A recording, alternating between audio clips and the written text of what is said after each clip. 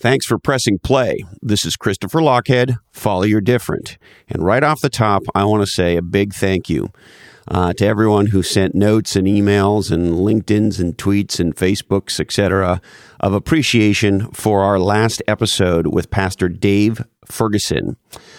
You know, I'm really glad to hear how many of you enjoyed the conversation, how Pastor Dave seems to have sparked some powerful dialogues for many with your family and your friends. As you know, all of us around here, we believe in the power of real conversations to make a real difference. And it was great to see that so many people got so much from that last episode. And if you are sharing that episode with your friends and family and loved ones and with your church or whatever religious group you might be associated with or whatever religion you believe in, I also want to thank you for that. It seems to have sparked a real conversation about theology, which is also very cool. I also want you to know that I deeply appreciate the notes of support for me and our family as we continue to grapple with some of the worst circumstances that any family has to deal with. It's an incredibly, incredibly trying time of walking through much fire for us. And so thank you for your love and support. And I'm doing my best to respond to all of the social media and emails that are coming in. And if I haven't been able to respond just yet, I do want you to know your words of support, your love and support is wonderful. And so thank you. It means a lot, not just to me, but to our whole family. Okay, on this episode, a legendary conversation about schools and education. This is a topic I don't think is getting enough attention right now. And so with us on this episode is the author of a great book called What School Could Be, Insights and Inspiration from Teachers Across America. And his name is Ted Dintersmith. And if you're a longtime listener, you might recall Ted was with us in 2019, shortly after his book came out. And I wanted to have him back. And this is a special two-part series we're doing aimed at shining a light on two of the seminal problems that have been caused by the C-19 crisis. And in my opinion, frankly, are not being talked about enough and are not being talked about in a thorough, rigorous, thoughtful way. And those two issues are education and entrepreneurship. So on our next episode, you'll hear from Professor of Economics at the University of California, Santa Cruz, Professor Rob Fairley. He's an amazing guy. He's done some fantastic research on the impact of C-19 on entrepreneurial businesses and what I think is a horrible, disproportionate impact the crisis is having on entrepreneurs and business owners of color and women entrepreneurs and business owners. So that's coming up next. On this episode, Ted, he's a former legendary VC turned author. And when he wrote his great book, he came on the podcast. We had an amazing conversation. And one of the cool things that Ted did in writing his book is he visited some 200 schools in every state in the United States to gain some insights on what the greatest educators in the U.S. do. And I've been thinking a lot about school, as I know many of you have. I know parents who are looking at a school year that's very uncertain right now. Some schools haven't even declared if they're going to do in-person or hybrid home and in-person, or it's still very much in flux. And I know Ted's been talking to a lot of the top educators in the country, and I was hoping to get his insights. With us standing on the edge of the new school year here, how do we make this work? How do we figure out how school works in this new reality? And Ted has some powerful insights and some great ideas about that. And we even get into how to make what might be the weirdest school year in modern history an opportunity to reimagine school and reimagine learning. So if you care about our future, if you care about kids, if you care about education, I think you're going to love this conversation with Ted. Pay special attention to his ideas on how to tap into the intrinsic motivation of kids to spark their learning. And he shares a story that is really spectacular about how one school used teaching rap music to produce a breakthrough in learning results.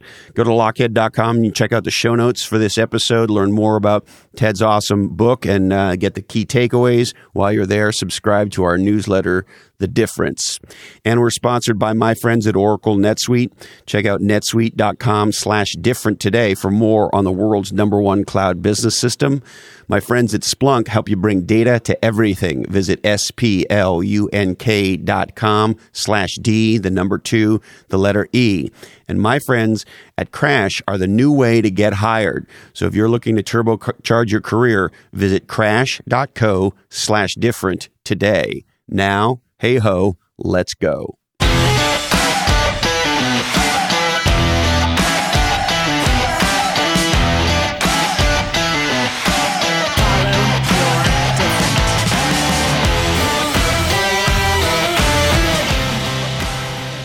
Great to be back. How things have changed. Yeah, it was how I've thought about your book a lot since we talked, and in particular since all of this business started. And the title of your book, of course, How School Could Be. Am I remembering that right? What school could be? Yeah. What school could be. And I'm like, wow, what could school be now, Ted? So maybe we can start there. Yeah. Well, it's in a broader context, but in the specific context of school, and I've been circling back with a lot of the people I wrote about, they had intentionally transferred more voice to the students. So the kids they worked with were really good pre-COVID on identifying what they wanted to learn, turning that into an initiative they wanted to create, kind of managing their own time and drawing on appropriate resources, other adults, online stuff, and then sticking with it till they produced something they cared about. And in my book, with no sense of a looming pandemic, I said that is a really important skill for adults. And you look at when that's been an intentional part of what's going on in the school, those kids are engaged, they're learning deeply and joyfully. The role of the teacher is different, but much more fulfilling. And I sort of said that's something we should admire and celebrate. Well, now when you can't be in school, what happens? And when I circle back with people who had pursued that approach, which I wish were everybody, but it's certainly more of a sliver in the education world than the majority. They said, hey, our kids miss being in school. They miss their friends. They miss their activities, but they didn't stop learning at all. If anything, they may have learned more than they were before. And when you were more in the traditional model where somebody's talking at you, you're taking notes, you're memorizing for a short-term exam, that's a very difficult mission for a teacher in person, but trying to do it virtually, oh my gosh, and then you just saw this massive disparity. And it's one of the themes I think we're seeing in the last 4 or 5 months is how it's accentuated all of these inequities and disparities in society. And it's certainly true.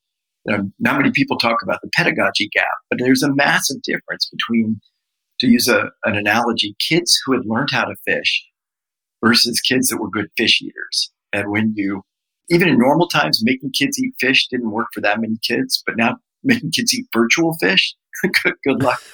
But if the kids were good at fishing, whether they were in school or at home, even if they didn't have access to digital resources, which certainly is a massive challenge and an issue we failed to come to grips with, but with or without, they still push their way forward to learn things and get good at things. And so I think it's sort of been the Dickens, best of times, worst of times, but maybe a lot more of the worst of times. Well, I mean, certainly there are some positives, but maybe before we go there, let me share with you what I've been worried about. And that is that women and mothers have been disproportionately affected in a negative way by all of this business. And informally, anyway, the mothers that I've been talking to in my life, I've sort of asked them, roughly as a percentage of your normal, how much more water are you carrying as a result of all of this? And I hear numbers like 25 to 50% more. And, the scenarios that I see moms who now have a husband who's working from home or a husband who's lost his job. We see, of course, homeschooling now. So mom's got to be not just tutor, but in some ways professor as well, or principal of the school, or whatever analogy you want. And of course, feeding a family has gotten more expensive and more challenging. This summer, a lot of the moms that I know were incredibly bummed that their kids weren't going to be able to do the normal sorts of activities that they did. And that puts more pressure on the moms as well. And I know, Ted, some women who are, I would call them warriors. I mean, just incredible, powerful women who cried with me when they found out their kids are now, after all that, are not going back to school in September. And so as you think about sort of this time that we're in and this whole new dynamic in the household with the home turning into the school and what it means for our moms, sort of how do you think about all of that? Well, it's the real hardship, and your point is exactly right. I mean, I reach out to a lot of people involved, teachers, administrators, parents, students. Can you imagine a time of higher anxiety, more stress, and particularly, this is where the inequity is getting magnified, right? I mean, you're a family with plenty of resources, and it's maybe inconvenient, maybe it's not what you want, maybe you can grouse a little bit about it, but generally they can put things together in a way that works reasonably well. Now you're a single parent holding two jobs, and you've got a 3, 5, and a 7-year-old. I mean, how does that work, right? How does that work? And so these are real challenges. And I think a lot of people, it's like the mindset you have when you think it's going to be a couple months, but surely by the summer we'll be through this. It will magically disappear once the temperatures go up, and we'll be fine next school year. And now suddenly we're staring the school year right in the face. And I often say there'll be, by and large, not true everywhere, but two types of schools: the schools that don't reopen and the schools that try to reopen and then quickly shut back down.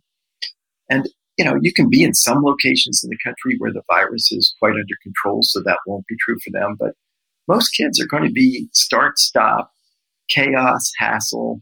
You think you've made one plan and it changes. This is real hardship. And it's not like we can just snap our fingers and say, oh yeah, if we just do X, we're fine. I mean, it is a code red crisis. Well, that was my uneducated assessment of the situation, and you have a very much more educated assessment. So the fact that it's yours too is confirming and a giant bummer. And so if I'm a school principal, or if I'm an executive in a school system or a school, if I'm a teacher, what advice would you have for me on, okay, so in most parts of the United States, plus or minus, you tell me, being physically in school is not going to happen or not going to be possible in the September semester. There is the high potentiality, I would assume, that will again be true in the January semester. Or let's say this, if I was a teacher, principal, executive, planning that it was all going to be magically good on Jan 1 is probably dumb. So right now, as a school leader of one sort or another, am I right, Ted, in assuming that I have to wrap my mind around how we care for these kids, how we educate these kids for essentially a whole school year in a distanced, digital way? Is that where my head should start? I would, if you plan for it to be the entire school year and we get some magic vaccine that everybody views as safe, definitive, and is massively rushed to the market in an effective way, maybe it's not the entire school year. But if I were in the shoes of these people trying to plan out the future, first I'd have an enormous amount of empathy for them. I mean, I can't even begin to stress how difficult of the scope of decisions that have to be made. You think about the person, whether it's a principal or superintendent or head of a private school, the person who's on the hot seat to decide what the reopening plans are. I mean, tell me the winning announcement. It is complex. It's uncertain. People perceive risk of lives of their kids, even though I think in some ways, if you look at the data, when we could talk about that in a second, I mean, the risk is a lot more with what gets carried back to families and what teachers are exposed to, but they're a risk. And they're not getting a cold risk. They're, life and death risk for some people. And so you think about this and you say, how do you do it? Particularly, and I'd underscore a couple of things. One is, even if you had a great plan to reopen, it requires money. You just start marching through everything that has to be done safely for you to say, here's our plan to reopen. Here's an effective transportation plan. Here's an effective disinfectant plan. Here's how we're going to staff classrooms with half the number of students. Here's how we're going to have nurses on call. You look at everything that's required, and then you say, oh, and by the way, do it with even fewer budget dollars because state and local budgets have been hammered. My gosh, who can, we can ask a lot of our teachers and they step up and do a lot. We can ask a lot of our administrators, but I don't think we can ask them to put somebody on Mars on, a $1.75 budget or something. And so that's really hard. I think if you step back and take a deep breath and start to look at the data, the reality of the situation and everything else, there are a couple things that I think are points to focus on. First, even though, and I understand, I've got kids that fortunately are out of K through 12, but I'm a parent, so I can relate to this, is if you're a parent, you are paranoid about what might happen to your kids. If you look at the data for the real risk for kids, it's tiny. There's a bigger risk that your child will die from choking on food than there is from the virus, right? And nobody's running around saying, I'm going to not let kids eat food because they might choke to death. There's some low level thing. So if you look at how many kids, I hate to interrupt you, Ted, but let me poke at you a little. Sure. You know how much time I spent in epidemiology, or for that matter, medical school. So caveat. The one thing I worry about that we can't know from a lot of the data, and in this regard, data around children, is if a child gets COVID, we're hearing these stories of mothers now birthing children with COVID. To the best of my reading, let me say it that way, we don't understand what the potential long-term impacts could be. Is there some immune system damage that gets done? Is there some other... and then there was that weird rashy thing that seemed to get in the news for a while that kids were getting as some kind of a result of COVID. So anyway, I hear what you're saying, but I at least for me, and I'm a committed uncle, but that's close, right? I still love lots of children. I'm just worried about, even if a child gets COVID and they're not even symptomatic, maybe they just blast through it, they test positive, and a few weeks in, and then they're gone, and it's all fine. I'm still concerned that we just don't really know. It's, if you think back to the early days of HIV/AIDS, there's just so much we didn't know about an emerging virus. And so, I don't know, maybe things that give you more comfort. I'll be curious. But aren't you at least a little concerned about what the long-term impact could be on kids? Well, absolutely. It's that context of the uncertainty. So if you look at what's happened to date, the number of young kids that have died is tiny. Do we have a handle on long-term? No. Do we have a handle on, we actually have some data, thanks to South Korea, on the ability of young kids to transmit. And, that's a risk. It's absolutely a risk for teachers in the school, for the support staff in the school. Am I right? If I remember that stuff, I seem to remember it being quite eye-opening at the time that these asymptomatic kids could be quote unquote super spreaders. Is that what you're referring to? Am I remembering that right? Yeah, I think the South Korea results, which seemed like a decent study. Again, I've got every bit as much of an epidemiology background as you do. But it was like age 10 and above, think of them as adult spreaders. Age 0 to 9, seems like it's about half as likely. But half as likely is not zero. I would say, by the way, the discussion about what we know about kids and COVID, I would say is going to be a very parallel discussion to what we have when the first vaccines come out. Do we know what it does long term? Do we know, does it give you complete immunity or partial? Does it last for, 6 months? But, it's like, and so all the sense of once that vaccine is out, or the first ones that look promising are out, that it's all behind us, that won't happen. Right. And so, so it's, as I said, it's just fraught with uncertainty. But, I would say this, drawing on the people I talk to, the experts I'm listening to, The need for young kids to be in a school environment is higher than the middle and high school kids. The burden on families that have to support 5, 6, 7, 8, 9, 10-year-olds at home is higher. And so if you start to rank, sort through priorities, you probably want to be looking at what are, instead of treating all kids the same, what can we do to get the younger kids back sooner? And going in your favor is they seem less likely to transmit. How do we staff those kids with younger adults who are less likely to, face a life-threatening result from being around those kids? And then what can we do? And this is, I think, one of the biggest opportunities. What can we do with kids of any age? Kind of along the lines of what I wrote for them in my book is what can we do to help them, take on learning challenges where they can run with it a lot on their own. It's like you think about a lecture environment. For every hour a student's in a lecture, the teacher's in the lecture for an hour. And I would say actually the student learning in that is some number of minutes, might actually be a small number of minutes. Whereas if a teacher tees up a really interesting challenge for a kid that the kid gets interested in, or the kid has a strong voice in it, sometimes an hour of teacher time, or even 15 minutes of teacher time can lead to multiple hours of student time, student engaged learning time. And to me, the framing I love to use on this is, what do we care about more? Are our kids learning, or what are they learning? And traditional school is a lot about laying out what kids have to learn.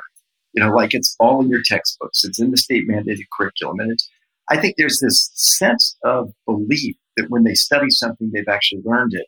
Yet we live in a world where 2/3 of adults can't name the 3 branches of government. What did you just say, Ted? This is 2/3 of adults in America cannot name the 3 branches of government. Well, let's see. There's the olive branch.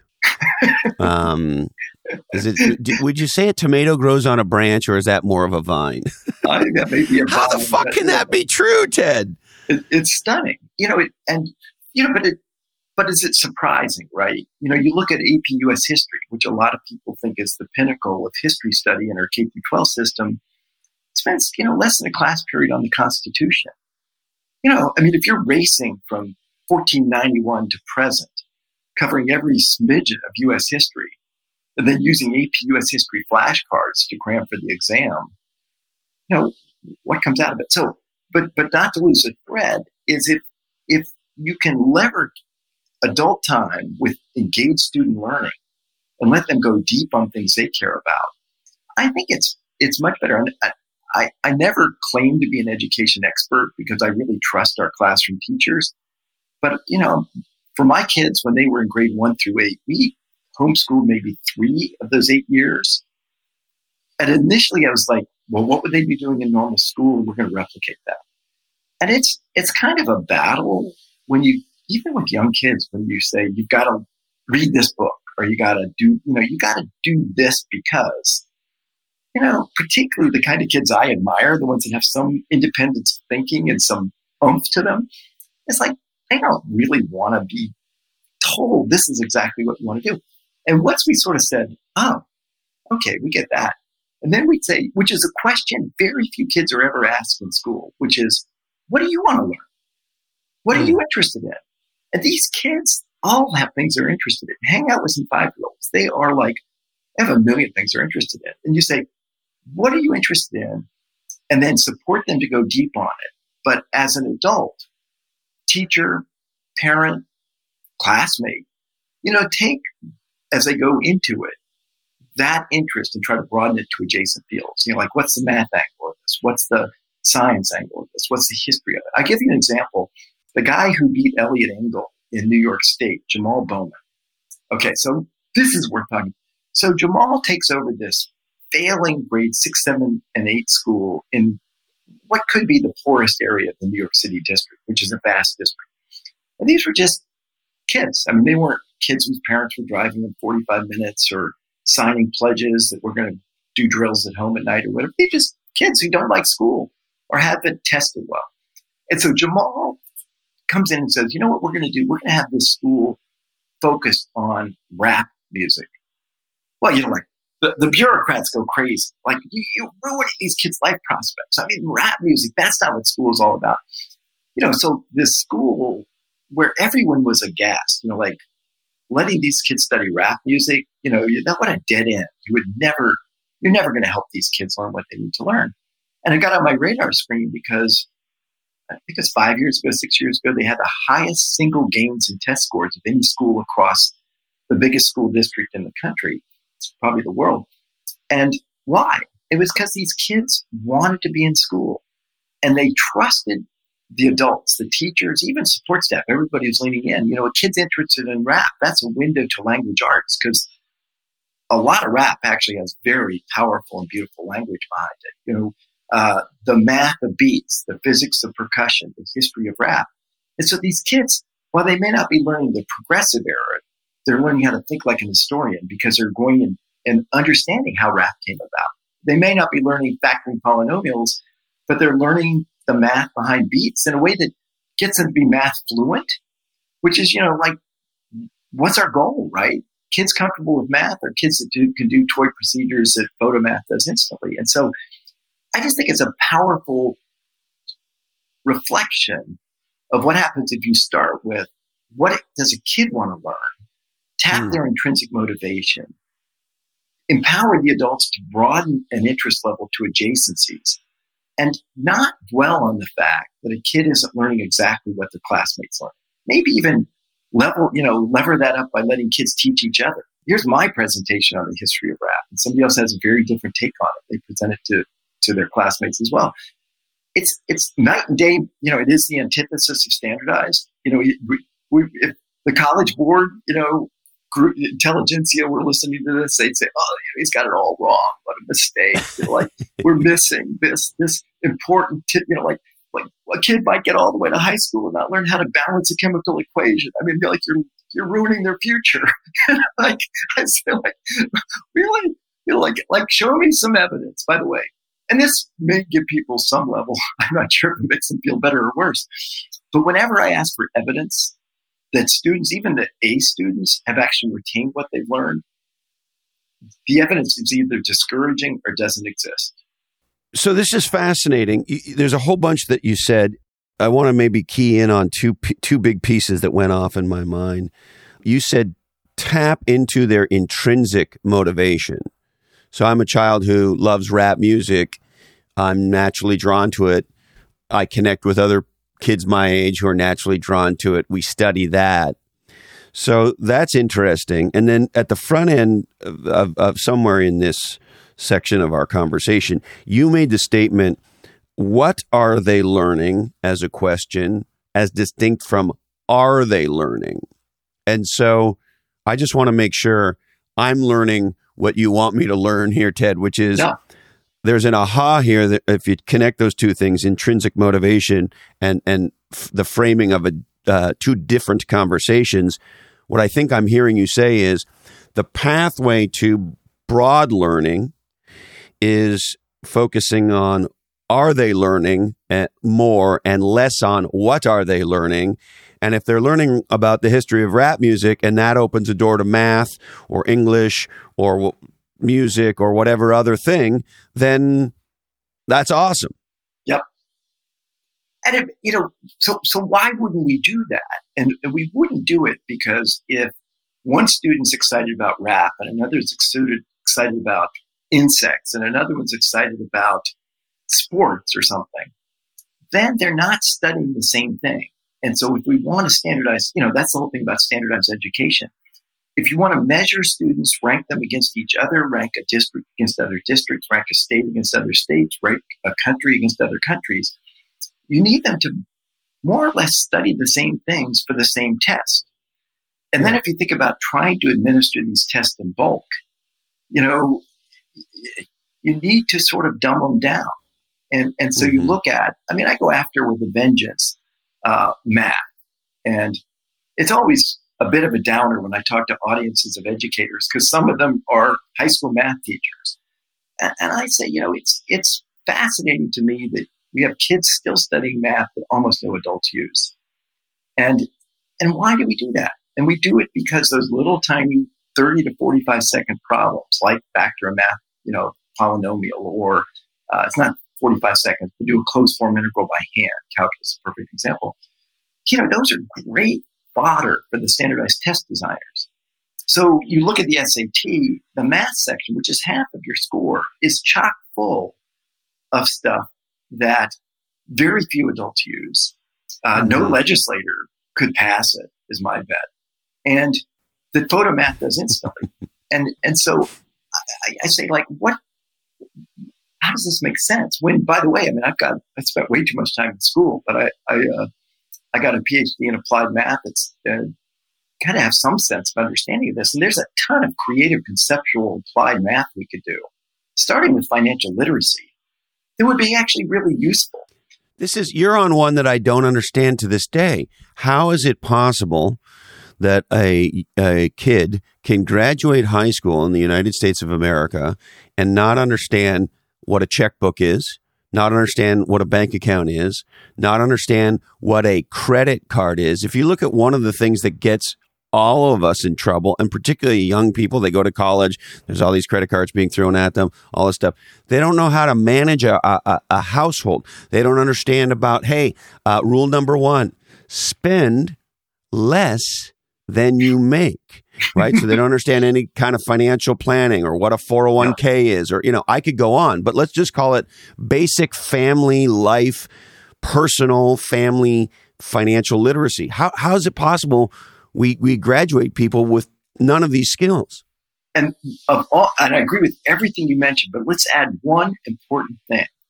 They don't understand what it means to take on $25K a year of student loan debt, particularly if you get behind in your payments and compound interest at a high rate kicks in.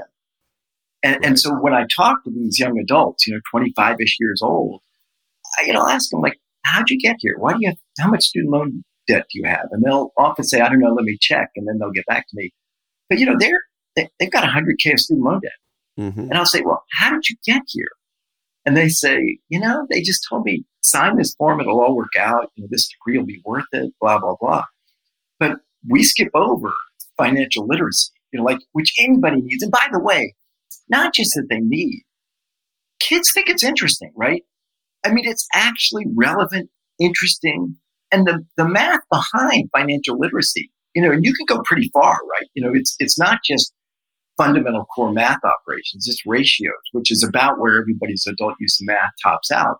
But, compound interest, exponential functions. You start to get into investment strategy and portfolio, and you get into probabilities. You and I, we could, in an hour, whiteboard 3 years of great high school math all around financial literacy that would be useful later in life, relevant and interesting to kids, that would tap into almost all the core concepts. Why aren't we doing that? And I think it's because that's a lot of work for our test companies. And they just sort of say, like, why do we want to sign up for more work? And honestly, and this, the really interesting math is where there's no clear answer, right? And we're seeing it with the pandemic, right? By the way, is finally people hear about math models and they're wondering, like, well, what the heck is a math model? And you realize there's all sorts of uncertainty and elaborate, efforts to think through the assumptions. And, it's just sort of a whole wealth of insight I think we're getting to the kind of math I think our kids should be comfortable with. But instead, to this day, if a kid, a good student at a high school in America, goes to their guidance counselor and says, should I take statistics or should I take calculus? The answer is definitely take calculus. That's what colleges want. And when you do, as I have, given keynotes to college admissions officers, I'll ask 250 admissions officers, is there anybody in this room that would prefer a kid to take statistics and not take calculus? The answer is zero, right? Zero. And I'll tell them, I'll say, I spent 6 years trying to find one adult in America who does the low-level mechanics of high school calculus. I've yet to find one, not at Boeing, not at 3D solid modeling companies. I did hyperbolic cosine transformations to do closed form integrals. I took AP math, calculus, and got, a 5 on it. I could do that, but I also knew nobody does it anymore. And statistics is so much more interesting. And, it's invaluable for citizenship. It kicks into personal decisions, and it really opens career doors. But statistics taught right is really creative and interesting. I mean, think about Moneyball, right? How many kids in middle and high school like sports? I mean, lots, not all, but lots. You look at Moneyball, where Billy Beane came up with a creative, different statistic that gave him an edge that yielded insight that he wouldn't have otherwise if he just used traditional measures. Man, that's fun. That's interesting.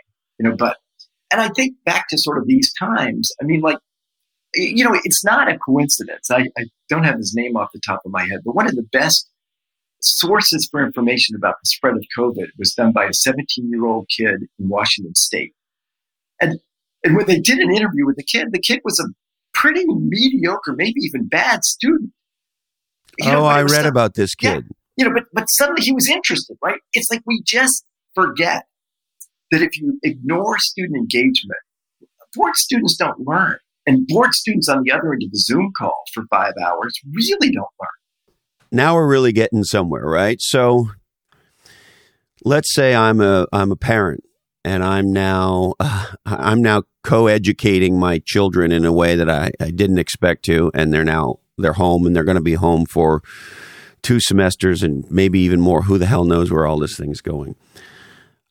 How do I think about helping my child through the next year? And specifically, Ted, can I flip my headset? Let's say I have a headset or a mindset that says, fuck, this is going to suck. And why are we paying taxes for schools? And, all of the negative about this and the time sink that it is. And, for some families, it's a food issue as well. I mean, there's a lot that goes around this. So let's say I was able to change my mindset and say, okay, what if this was an opportunity to have a breakthrough in learning for my child? And actually, what if this was a blessing in disguise insofar as there might be a way that this is a more powerful paradigm for creating a successful, happy, highly functioning adult, if you say that's the objective of education, or at least in part. So how do I, as a parent dealing with this, say, okay, Ted's right. One of the things I remember most about your book and about our conversation is this notion of giving children agency, this notion of tapping into the intrinsic motivation, this idea of, are they learning versus what are they learning? How can I apply these concepts, these ideas, to trying to turn this thing into a positive? Yeah. So let's say that I was moderately persuasive here in convincing people that a lot of what they study, they forget anyway. and that the summer slide we all panic about is not just a summer thing, but they never really learned it in the first place. You shove it into short-term memory, take a test. Some have expansive short-term memories and quick recall. They're great test takers. They look smart. Others aren't. They're poor test takers. We think they're dumb. Often that becomes a self-fulfilling prophecy. So let's say people sort of take a big sigh of relief breath and say, absent the fundamental building block skills, like every kid should be encouraged, a joyful reader. Kids should be good at figuring out how to access resources so they can teach themselves things. Kids should be fluent with basic low-level math. I mean, I'd sort of say there's a layer there. But how do we make the most of it? Here's one of the things I had this discussion this past week with some friends, and our kids are cooped up, blah, blah, blah.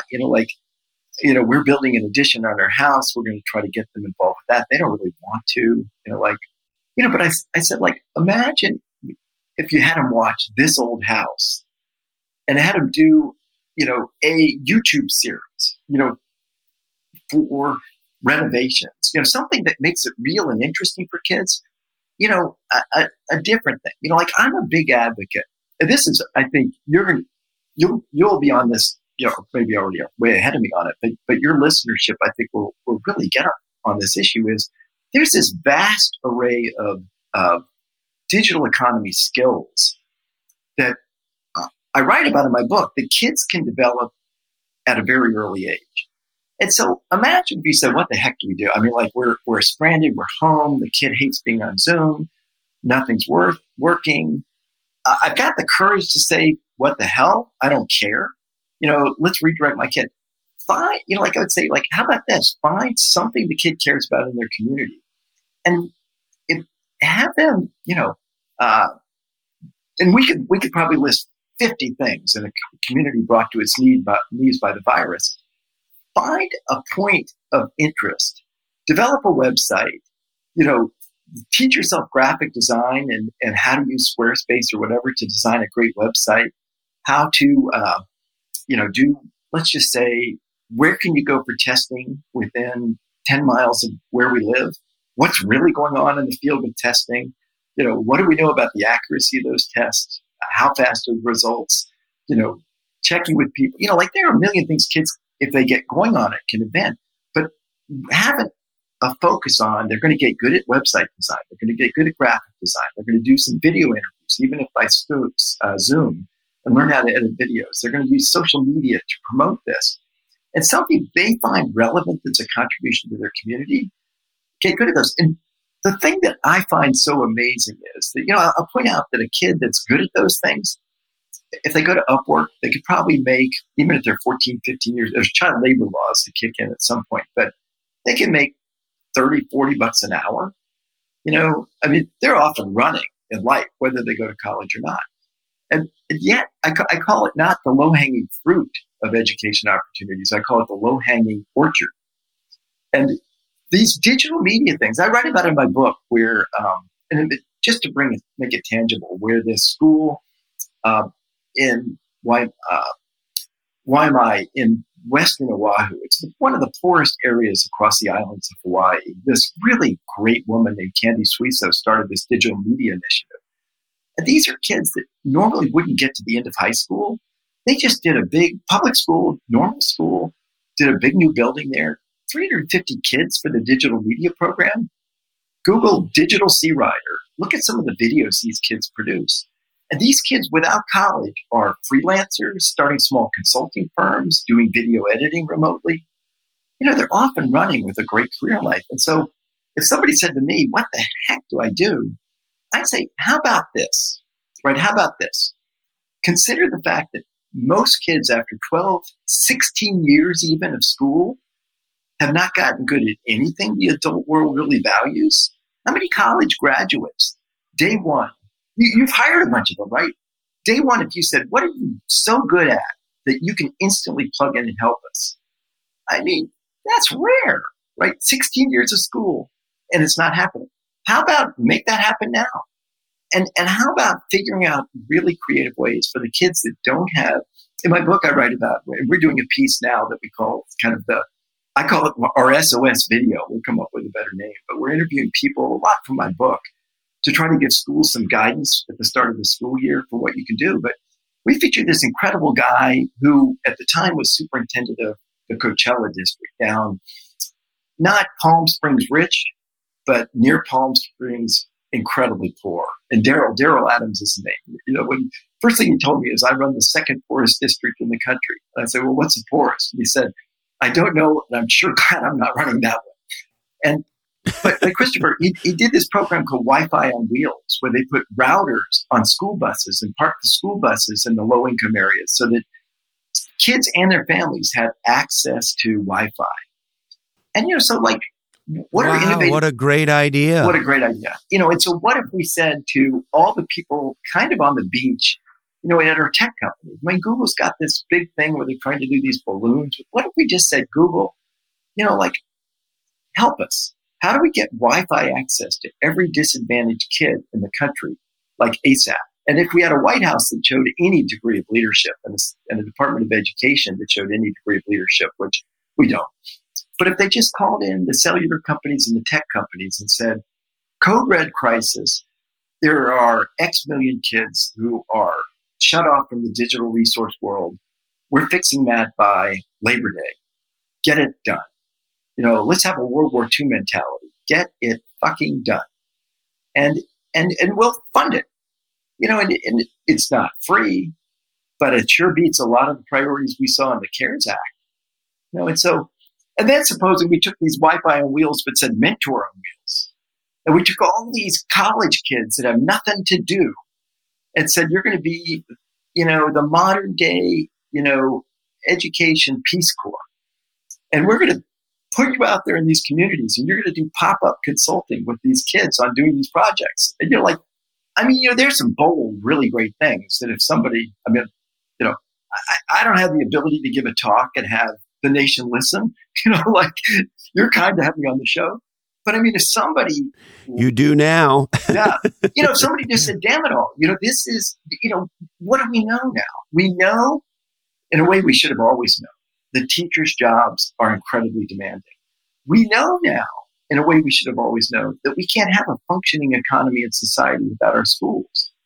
So if in fact we want to start getting back to normal, how do we start to elevate what's going on in our schools, support them financially, help them pivot to things that are better learning experiences for their kids, close the gap between the rich kids and the poor kids? And I think, done right, this would be the perfect time to do that. But what do we see? I mean, we are so far from doing this right. It makes me, I cry at night, when you look at schools many schools are already supposed to be open now, but, we're right at school reopening time and we still have, Congress debating what they're going to do. And, a president saying, hey, by the way, I failed in everything I was supposed to do. The coronavirus is still surging in most places of the country. But boy, even though I've said for 3.5 years that every education issue is local, time for me to make this really political and say every school has to reopen. And if it doesn't, we'll yank the funding for the most disadvantaged kids in America. I mean, how's that? And I hope it comes across that I say that with a degree of outrage, because that's exactly how I feel. It's like, it is the cornerstone of our democracy. Giving kids, across America a fair shot at life is the single most important thing we can do to make sure we have a functioning civil society, and we're fucking it up. Amen. Hallelujah. And to put an additional point on it, not too long ago, we had David Crane on from Govern for California, and boy, did he give me an education about a lot of things. And one of them was, he said, we have been defunding schools for a very long time. And of course, the schools that are getting fucked the most are the schools that serve the most underserved parts of our country. And so, yes, I find it very outrageous that anybody would be talking about taking money away from schools at this moment in time when they're all struggling to figure out what does school even mean now? Yeah. And, most people have heard of Brown versus Board of Education as a Supreme Court ruling. Most, maybe fewer than I'd hope. But how many branches of government are there again? I mean, like some prime number. But how many have heard of Rodriguez versus San Antonio? And this was a 1973 Supreme Court ruling where the Supreme Court said, hey, it's just fine if most of the money funding our schools comes from local property taxes. So basically, it's just fine if the rich communities have far more resources to educate their kids than the poor communities. And so you see this confluence, right, of, an urgency, I think, of getting the funding models right for our schools, pay our teachers what they deserve, and reimagine what our kids are learning in our schools. Because if, in fact, education continues to just tilt an already tilted playing field more toward the rich, primarily more toward the white, but not all white, then you see, that's where you see, the Black Lives Matter. You see the differential impact of COVID on the Black and brown families, on the low-income families. You see the educational opportunities that the affluent patch together and make it work, but the families struggling to get by are screwed. And at some point, you just say, this doesn't hold together. And, one of the things that, try to make things tangible that just, pisses me off, and maybe it pisses a lot of other people off, I doubt it. But, if you look at the CARES Act, right, we've got to rescue the economy. So we shovel $2 trillion out the door. And, that's a lot of money. The total in CARES Act for our schools, all of our K through 12 schools in America, the total was $13.5 billion, less than 0.7% of the $2 trillion. The total, and it's a bit of a fuzzy number, but it's at least $135 billion of tax relief for the richest Americans when it comes to the write-offs of net operating losses against non-operating loss gains. And so people making $1 million a year are getting immediate relief in aggregate of $135 billion or more in the CARES Act. 10x what all of our schools are getting. And I don't know about you, but and I'm not in venture anymore, but I know a lot of people in venture. I mean, when you're making $1 million more, and this is more toward real estate development and hedge funds than it is venture, so the top over, but you're making $1 million or more a year of current. You're sitting on a big fat history of and future of capital gains. You're probably not the highest priority tax break, priority in our country.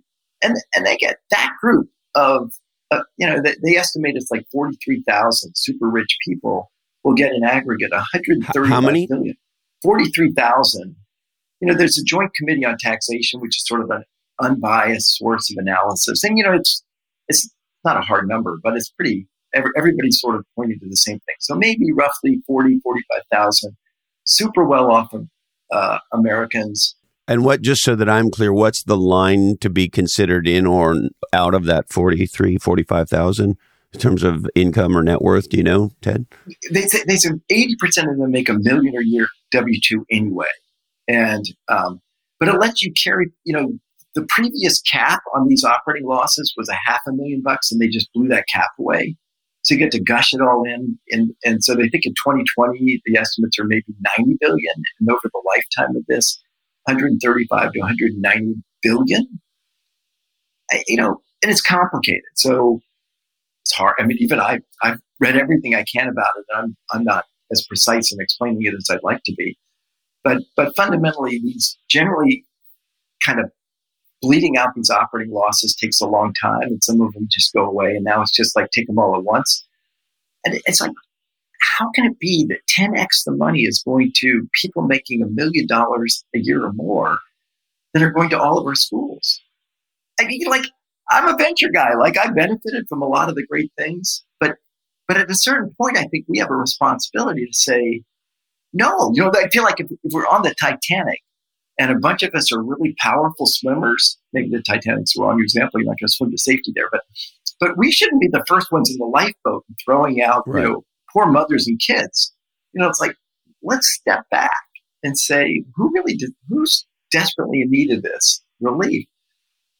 And that's not what's happening. And so now we're right up against the start of the school year. Schools they're local, as Crane pointed out, their local and state budgets have been hammered. So many of them are facing budget shortfalls. And then we're giving them this huge pile of extra things. And here's what's happening, right? So many of our best in education are saying, maybe it's time to retire. It's mission impossible. They keep telling me do more and more and less. Well, and of course, their health is potentially at risk as well, right? Right. Yeah. And as I said, it's sort of very discouraging when you're on the front line. And you started to make the very important point is that maybe the number of 8-year-olds that are dying, that have, only a tiny number have died. We talked before, we're uncertain about the long-term impact.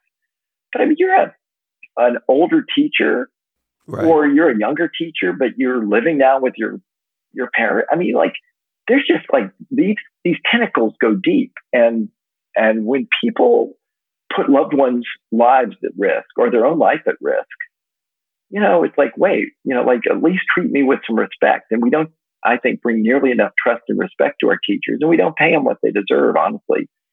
And then we wonder why we've got a shortage of teachers.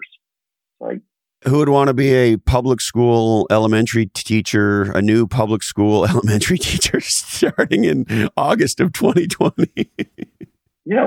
It's hazardous duty pay, and they're not the only ones, right? I mean, we do it to the military, and then we screw over the VA and don't give them proper. It's just again and again. I feel terrible because I sound like I'm not a Bernie Sanders populist. Are you a venture capitalist turned socialist? Is that what's going on here, Ted? I am a pragmatic centrist looking for bold and pragmatic. I think aren't mutually exclusive. And that wing of things just railed on. It's as though anybody who worked in a healthcare company was a greedy whatever. And I think a lot of those people are working 7-day weeks and are going to come up with the stuff that finally get us through this. All that said. But there's just we just can't keep going where the people who are on the firing line are getting the worst deals. And, wait a minute, there's just a level of, you're a big pig, that doesn't mean you should push yourself to the front of the trough and push aside the smaller pigs. I mean, and I do feel like that's going on. I mean, I was on the National Venture Capital Association for 4 years on that board.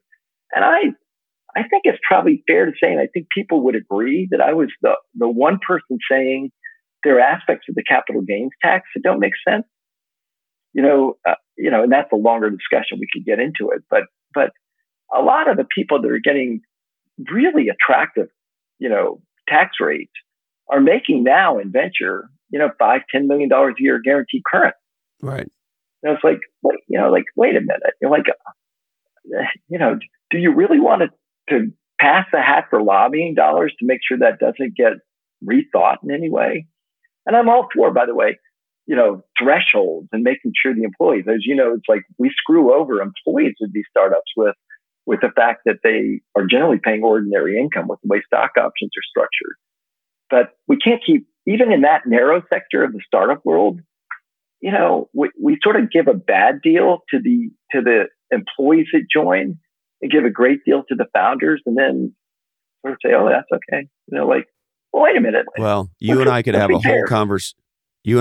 a whole conversation around how, in my opinion, the stock option had a material impact on creating Silicon Valley, and how over the last 25 years, what was generally believed to be a good deal, and was certainly a good deal for me as a young kid coming up, has turned into a fuck job. But that's a whole other conversation. So I just want to make sure I really get it. If I'm an educator or if I'm a parent and I'm grappling with a very spooky set of realities here, what I'm hearing from Ted, who's studied the best schools in the country and is this VC business guy turned into this education advocate guy, is focus more on are they learning and less on what they're learning. Try to do things that tap into intrinsic motivation. And the thing I was trying to unpack in my mind, and this is something I really want to sort of see if I'm interpreting what you're saying right. When you gave the example of sort of building a website that tracked COVID in the neighborhood or whatever the thing was, what I heard you say is you see kids thrive when they're working on some kind of a project that has some kind of intrinsic meaning to them, that's creative, has some complexity to it, requires multidisciplines. So going to have a little bit of a technical, a little bit of a design, a little bit of a marketing, a little bit of a data analysis and math, et cetera, in the example that you used.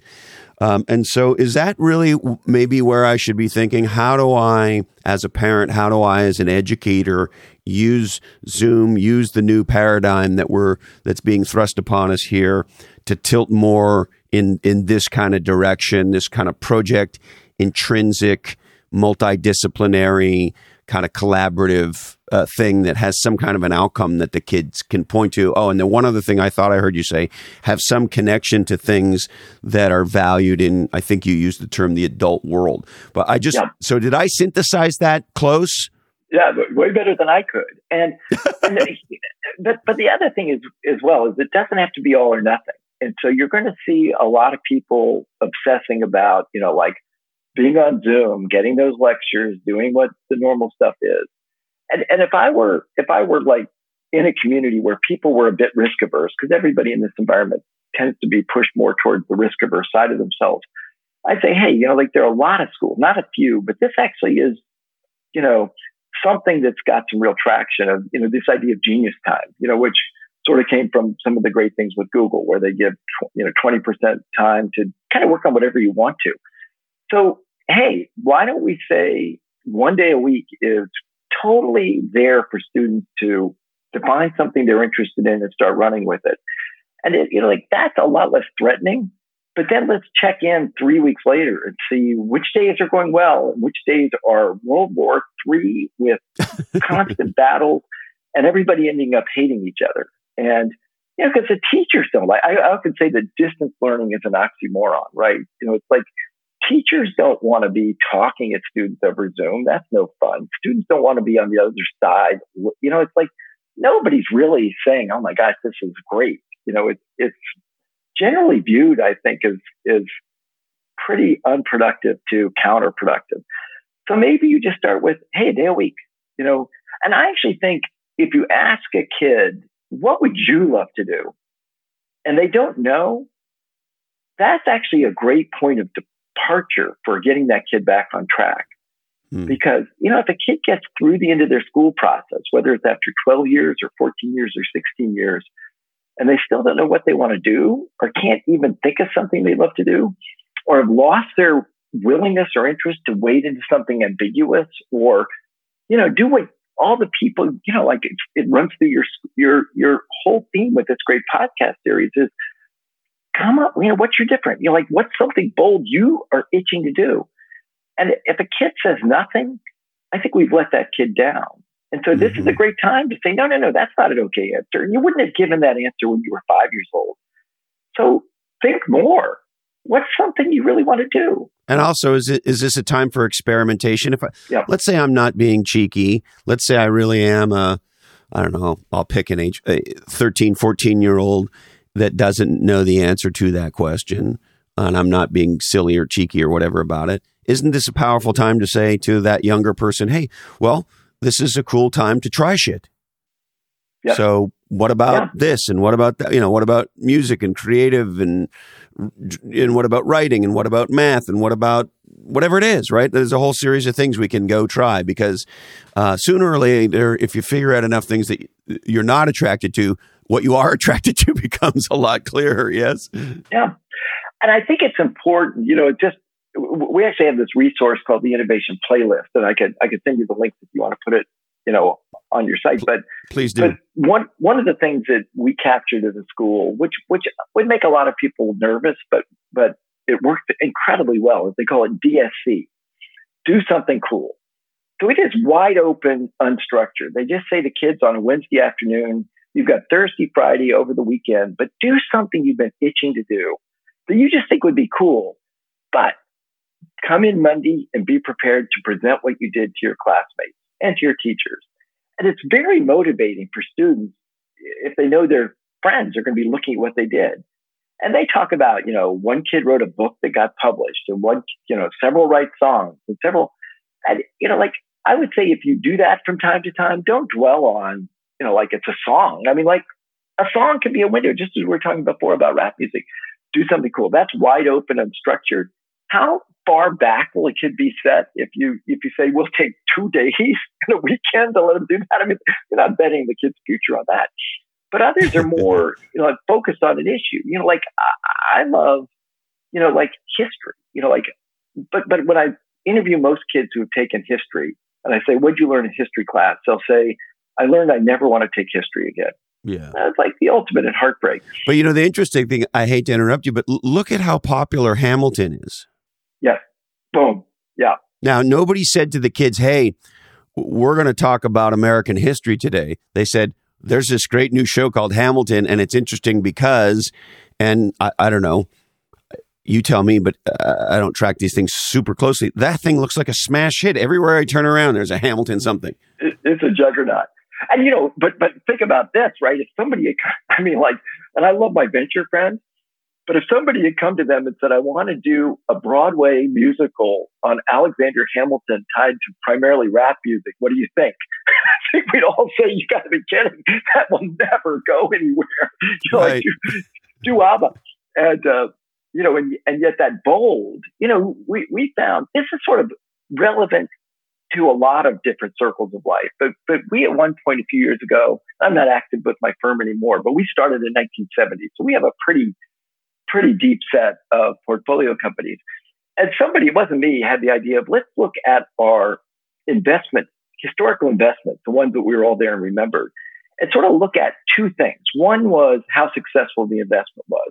Well, fine. The other one was to what extent was there consensus in the partnership when we made the investment?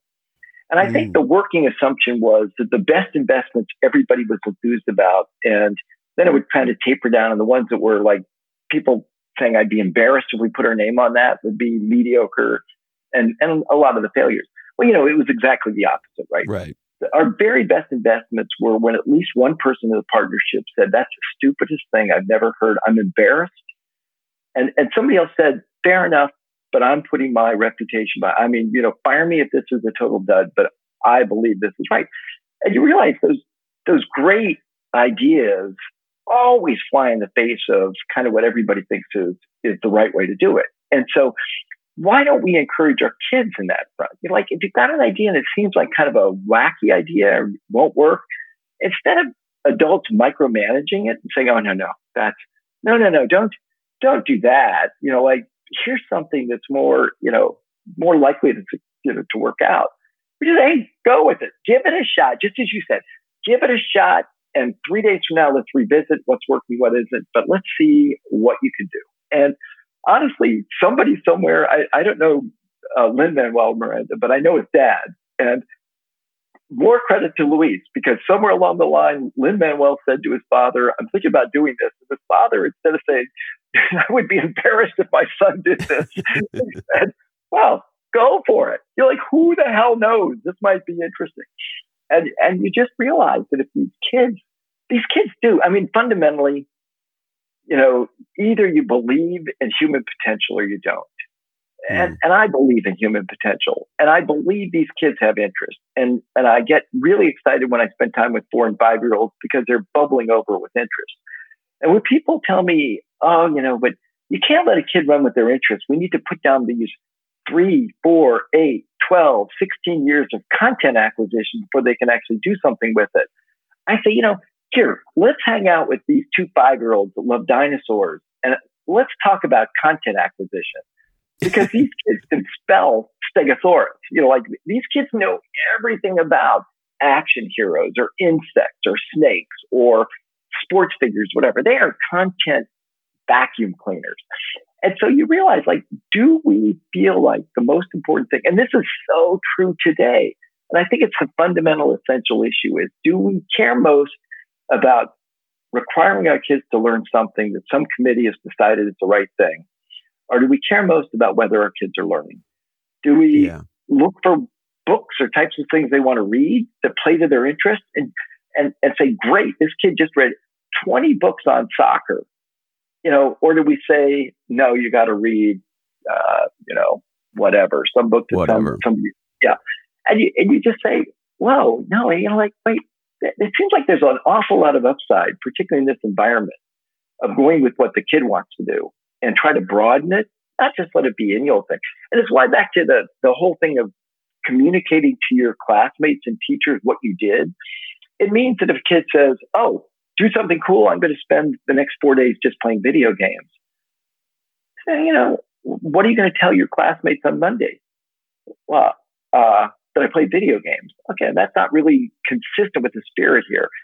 But maybe some kid, going back in time says, oh, I've got this idea. I'm going to do videos of kids playing video games and then get other people to watch people play video games, which would be probably viewed as this idea as dumb as Hamilton, but turned into Twitch, right? Which was like, honestly, if somebody who's a venture guy said, we're going to let people watch other people play video games, I'd say, oh, you're just doubling down on the biggest waste of time I could imagine. Don't do that. That's a bad idea. Well, it was a good idea. It reminds me, I'm forgetting his name now, but the founder of Masterclass, I think they've done such an amazing job. And he was talking about the early days of the idea. I was listening to this on, I think it was the Wall Street Journal's website. Anyway, what he said was, the stupider people think your idea is and the more people disagree with it, the more he likes the idea. And he said, look, nobody in himself and his co-founders had any background in online education or any of that. They just thought, you know what? If you were going to learn basketball, wouldn't it be cool to learn how to throw a 3-point shot by being taught by Steph Curry? They're like, oh, well, and everybody said, well, you're not going to get Malcolm Gladwell and Steph Curry and Margaret Atwood and on and on and on and Aaron Sorkin and all these unbelievable people to teach a class in the thing that they do. That's you can't do. That's not going to happen. Well, no. An honor. And so I just love that, the stupider the idea and the more people disagree with it, maybe the greater the idea. Maybe the greater the idea. And to sort of bring it full circle, I'll contrast two things, right? Lots of young adults, and this is college seniors through early mid-20s, late 20s. I have to say we've sort of taken the audacity out of them. I call them the go fetch a dog biscuit kids. Like, tell me what I got to do to get an A. And, I'll interview kids at college seniors, and I'll say, so what are you going to do next? And generally it's, I'm going to sign up for a bunch of interviews in career services office and hope I get a job. And my backup plan is to get a master's degree. And I'll say, well, like, I'm just curious. Like, if you want to create a career path going forward right now, what would you do? And not only do they not have any ideas, but they look at me like, wait a minute, you mean that's an option? You mean I could actually create a career path now? And I'm talking to the right guy about this, right? I mean, as I gather, you blew off college entirely and just sort of said, and those are the people I love, right? The people that have the self-confidence to say, I don't need some credential. I believe in myself. The people that know they can learn how to learn. The people that just say, I see it for what it is and it's not for me. I mean, those are the people that change the world. But we largely purge that out of people, but out of our students. But I mean, now, I'll give you an example, right?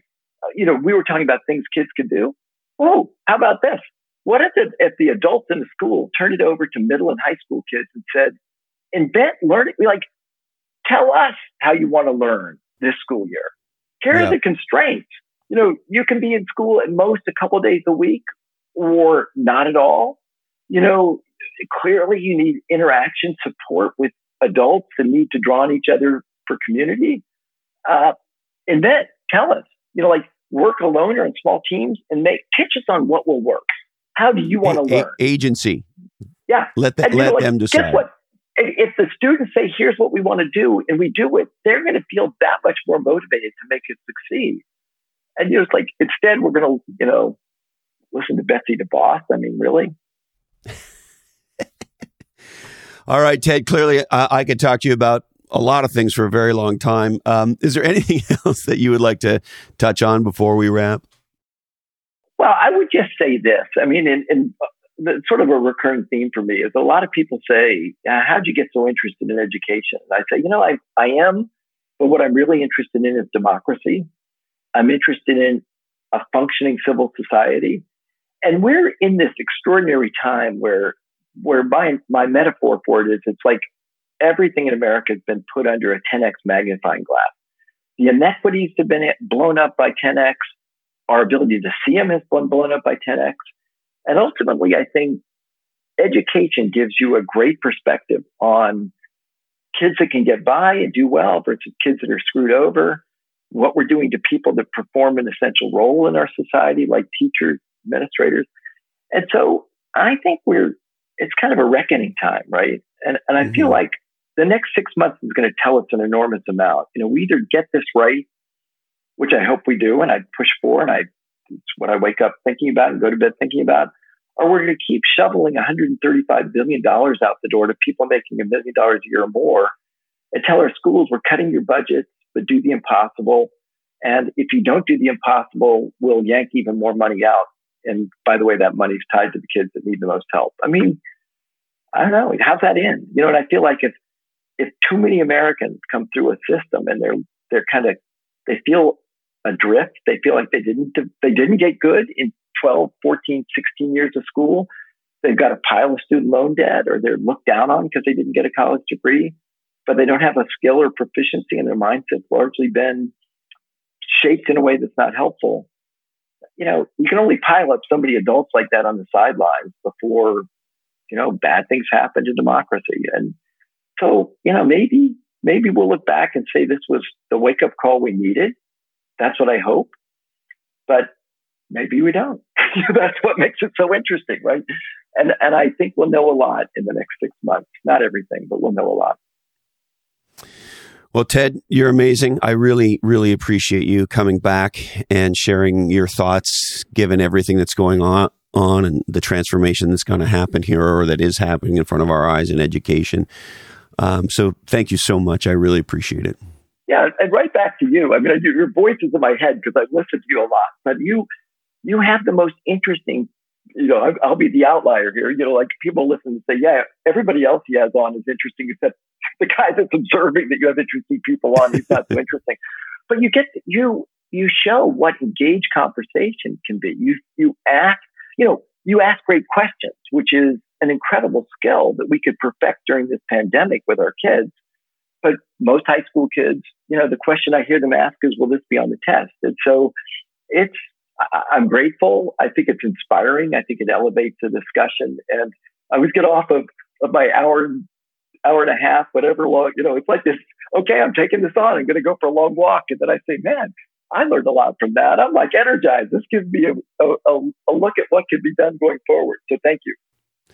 Well, you're welcome. And actually, if I could steal you for just a sec on this, there's sort of been this ongoing aha that I've had as a result of starting to podcast, which is, there was a point in history where being part of being an interesting, dare I say, even important person was being a good conversationalist. That there were some people who cared about, long before smartphones and anything like that, two people sitting down, looking each other in the eye, and having a back and forth from a place of curiosity and interest. And of course, we all have our opinions and beliefs and so forth. And so there can be nudging and pushing back and disagreement, which is all fine. But this notion that part of what makes a successful human being is the ability to have a real conversation. And then the other aha for me is, and maybe it's because of my dyslexia and dyscalculia, and I call it all dysfucklia. But I learn through listening, and I learn through conversation. I learn what you're thinking and what you've learned. I also learn more about what I think and learn when I have to sort of both articulate something to you about what I feel or think, or I try to also digest it and play it back to you to see if I'm picking up what you're putting down. And so I guess all that leads me to a question. It's why I love podcasting so much. Is it possible we're going to have part of this education breakthrough through an understanding that many of us learn through conversation? Yeah. And to make it totally full circle, imagine you have kids stuck at home, bored, not feeling at all interested in being on Zoom. As you said, on a topic you care about, create a podcast series, find people to interview and interview them, come up with your own thought-provoking questions, try to get other people to watch or listen to it, get their feedback, and see what you can come up with. I mean, how much would a kid learn from that? And be supportive and wide open on what they pick as their theme or topic. Maybe even say it could be a YouTube series or something. And you just say, would kids be interested in that? Oh my gosh, I think not every, but many, many kids would find it really interesting. Could you unleash a lot of creativity and curiosity in that? I'm sure when you took this on, you had no idea where it was going to go. It's like, I'll give it a shot. That's the same sort of sense of wading into ambiguity and saying, I'll figure it out. I've got confidence I can figure it out as I go. Yep. But if you wrote a book about this in retrospect and said, how much did I learn from organizing this podcast series? I mean, off the charts, right? Off the charts. Right. But how much did people around you learn from your podcast series? How big an effect you had?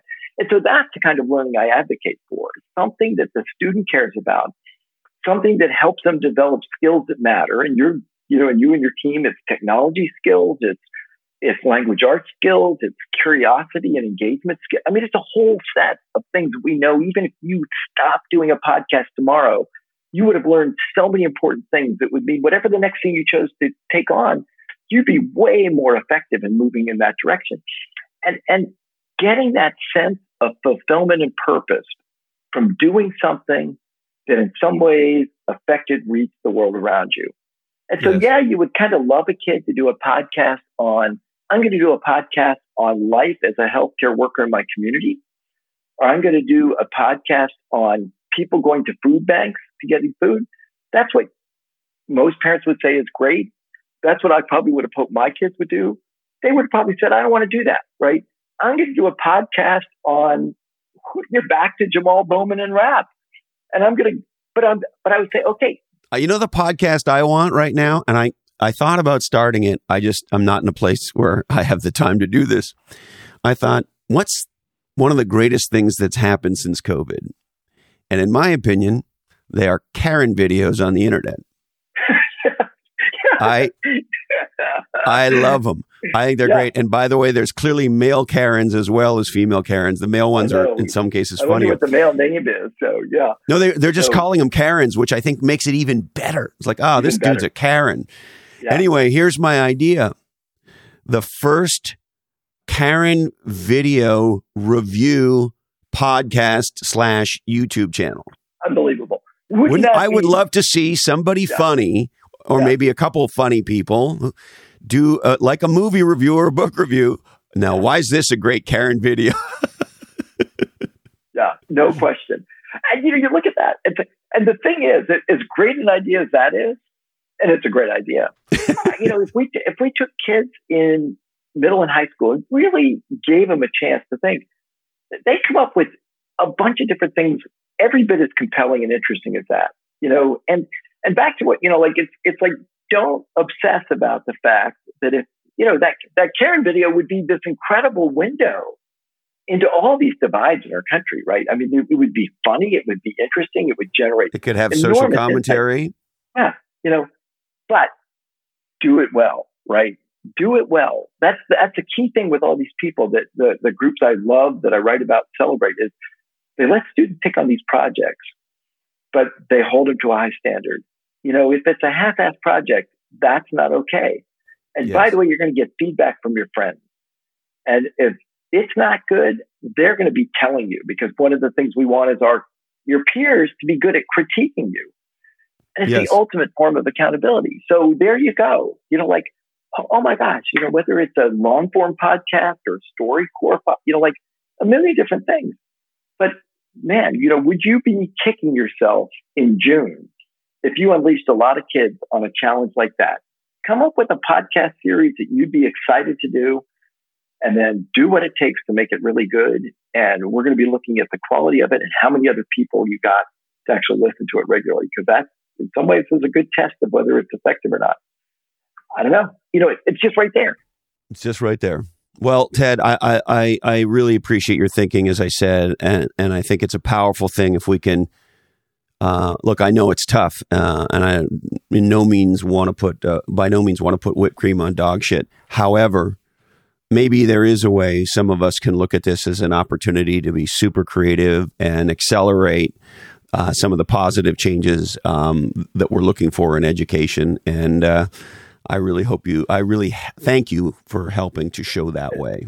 And it's not speculative. I mean, there are people doing this, and they're feeling just an incredible sense of progress. And so I'll send you the links. I mean, we've got this video that'll be out sometime September that may do it. I do see behind you, and I love Leonard Cohen.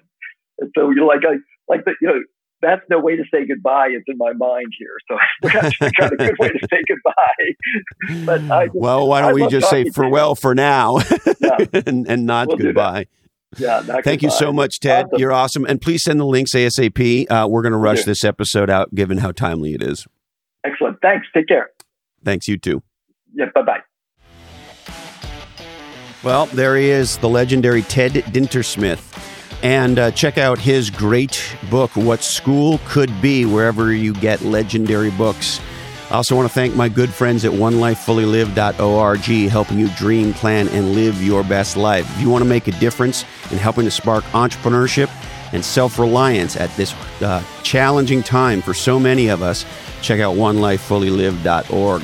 My friends at Atranet have been building legendary B2B websites in Silicon Valley for the better part of 20 years. They want to help you conquer your category. Visit atre.net. My friends at bottleneck.online want to help scale you because they are the distant assistant company. They've been physically distancing before physically distancing was a thing. Check them out, bottleneck.online. And do your folks think your company is awesome? Well, if they do, that's great. And if they don't, regardless, how to become employee awesome is through Socrates.ai. Socrates is the leading digital conversation hub. And listen, right now, being in communication with your employees, being able to answer critical HR, employee-related questions has never been more important. Imagine being able to text or talk any question to your company and get an answer. That's Socrates.ai. Check them out and become employee awesome. All right, I need to remind you that today's Oddcast is the sole property of the Lodcast. You know, if you're going to have a podcast, learning how to say your own last name might be advantageous. All rights do remain perturbed, but we must warn you that clearly this Oddcast gets produced and created in a studio that contains nuts, and the creators of this Oddcast were more than likely consuming libations. Remember, make legendary learning happen. Support your local educators and schools. Buy John's Crazy Socks. Listen to the sage words of Leonard Cohen. Hey, don't be lame. Get out of the passing lane. Remember, it's illegal to go slow in the left-hand lane in the United States of America. Thank you, Candy Dandy. I love you dearly. Love you too, Mom and Dad. Thanks for always being with me. Hey, Colin, this Oddcast really ties the room together, doesn't it? Today, our deepest apologies go out to Carson Sweet. Not so sweet at all. The CEO of Cloud Passage. Sorry, Carson. We just ran out of time for you. That's it, my friends. Please stay legendary. Be good to each other. Peace be with you. And any other great thing you could think of to say at the end of a podcast. And look forward to seeing you on our next episode. Follow your different.